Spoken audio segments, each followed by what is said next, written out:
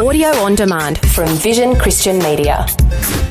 Foundations. Again, I think that's sometimes why we can get so caught up in this life and we forget about the next one to come. We can think, I've only got 80 years, I've only got 90 years. Yeah. No, not true. Not That's if right. you belong to Him, not if you know Him. Foundations. Understanding the Jewish foundations of our Christian faith. With Robbo Robinson and Mandy Warby.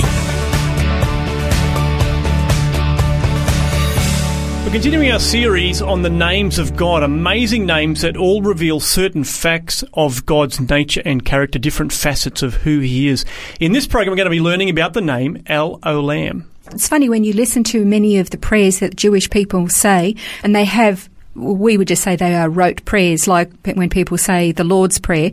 Jewish people also have many prayers that they say rote, or blessings that they say, and Olam is in all of them. Okay. It's in many of those. When I was first studying this, I thought, they say that all the time. And this particular name means that He is everlasting. It means He has been in existence forever.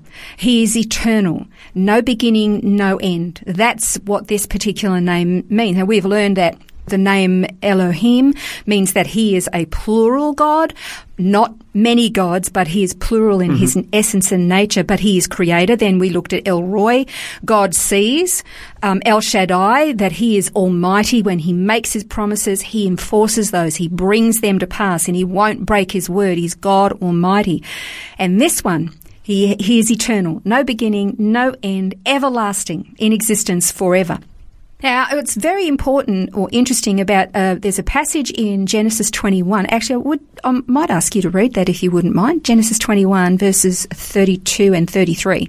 Yeah, so that says, So they made a covenant at Beersheba, and Abimelech and Phicol, the commander of his army, arose and returned to the land of the Philistines. Abraham planted a tamarisk tree at Beersheba, and there he called on the name of the Lord, the everlasting God. Okay, this is really interesting. Remember, we've talked a few times about, and we did last program too, about the covenants that God makes and how they're eternal covenants. It's an interesting thing that Abraham, at this particular point, was a sojourner in this land, and Beersheba is down sort of the not right at the very bottom, but it's well south of Jerusalem, and it's in a desert region. And at the time, the Philistines lived there. And Abraham was just sojourning in there. God had already promised all this land to him. He said, this is an eternal covenant for you, your descendants after you forever.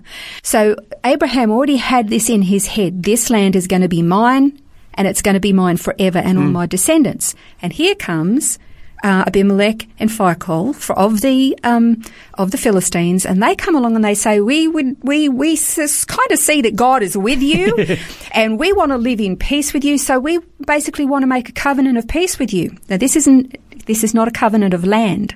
This is a covenant of peace. They wanted to live peacefully because they knew that if Abraham kept going the way he was going to be a real threat. He was clearly being blessed, wasn't he, everything that he did? Clearly. And they actually, and this is, remember, I think we mentioned this a couple of programs ago, but I just can't understand why these other people who had their own gods could see the might and power of the one true God, and they didn't decide to jump ship. Yeah, I don't right. understand that at all.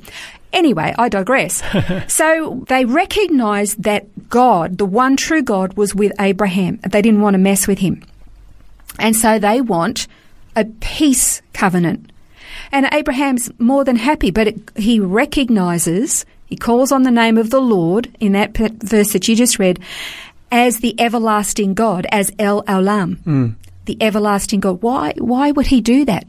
Because he recognized that the promise and the covenant that God made with him was eternal, irrespective of what kind of agreements men make. Now, in the covenant that God made with Abraham, it was one-sided. It was God's covenant, and especially in the land covenant, he put Abraham to sleep, and he did it himself, which means it was an unconditional, eternal one.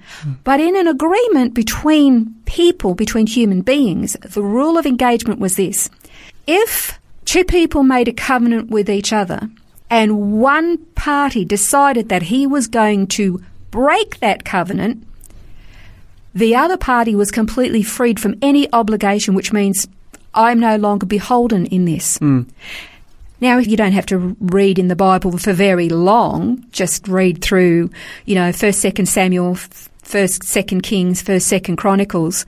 And the Philistines were Israel's number one enemy, and they were constantly making war against Israel. That means the Philistines, who were in a covenant of peace with Abraham, were constantly breaking that covenant of peace, which means the Jews, the Hebrews, were actually no longer obligated to keep any kind of peace with them.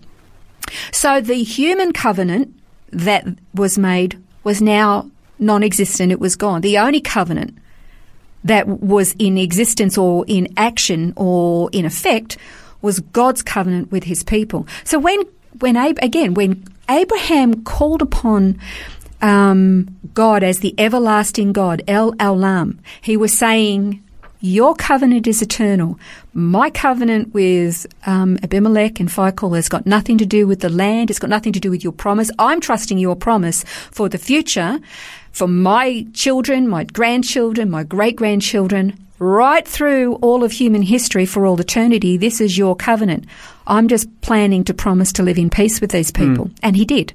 It was actually the covenant was broken by the Philistines repeatedly. And today, the Jews remain, but there are actually no Philistines left to this day. And if you look at, there's lots of examples actually of Olam in the scripture. Psalm 90 verse 4, it says, for 1,000 years in your sight are like yesterday when it passes by, or as a watch in the night. So it's talking about this eternalness of God, no beginning, no end. And we also read in Peter in the New Testament, where Peter was describing a day is like 1,000 years, and 1,000 years is like a day. Yeah. He's specifically trying to say, to God, time is actually irrelevant. It's actually of no consequence, because he lives outside of time. Yeah. We're the poor bunnies that actually live to a clock and do deadlines all the time, but God is outside of that. And so when it comes to things of an eternal nature, we are constantly watching the clock. God, when are you going to do this? And when are you going to do that? And when are you going to do the other? And God, you promised this. And God, you promised this. And we're waiting and we're waiting and we're waiting. And God's going, what do you mean you're waiting? It's only been a second. Yeah, that's right. It's only been a day. Yeah. And that's because he has this totally different perspective, an eternal perspective. And again, I think that's sometimes why we can get so caught up in this life and we forget about the next one to come. We keep thinking, I've only got 80 years. I've only got 90 years. Yeah. No, not true. Not That's if right. you belong to him. Not if you know him. It's not just 90 years. It's not just 100 years.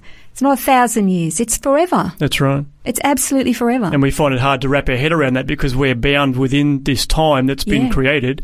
But the Bible talks about that we're like a whiff of breath or a vapour, like a bit of grass that's going to be faded and gone tomorrow, but that's in comparison to all of eternity. Absolutely. Scripture says that God has actually put eternity in our heart. We know it. Even if we think that this is all there is still something within us that longs for more. There's something that longs for forever. Well, there is forever. Here's the real crux of the matter. God is a God of forever.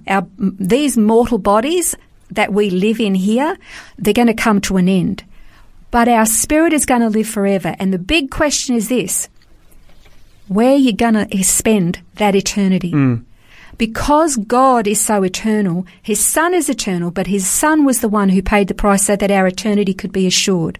And that's the preciousness of the gospel. I mean, that's the entire book of the Bible, from Genesis to Revelation, is a story of redemption, of how man got into a mess, how he needed a Redeemer, how God sent the Redeemer who paid the price so that we could have eternal life. That's the entire story of the Bible.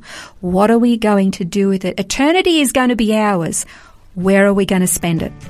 So I guess it's all about reconciling with El Olam, Absolutely, isn't it? That's yes, the crux of the matter. We're going to continue to explore some more of the names of God in our next program. Next time, we're going to learn about El Elyon.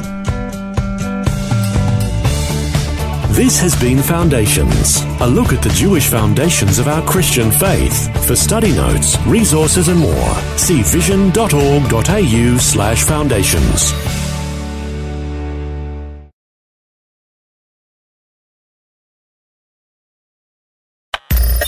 Thanks for taking time to listen to this audio on demand from Vision Christian Media.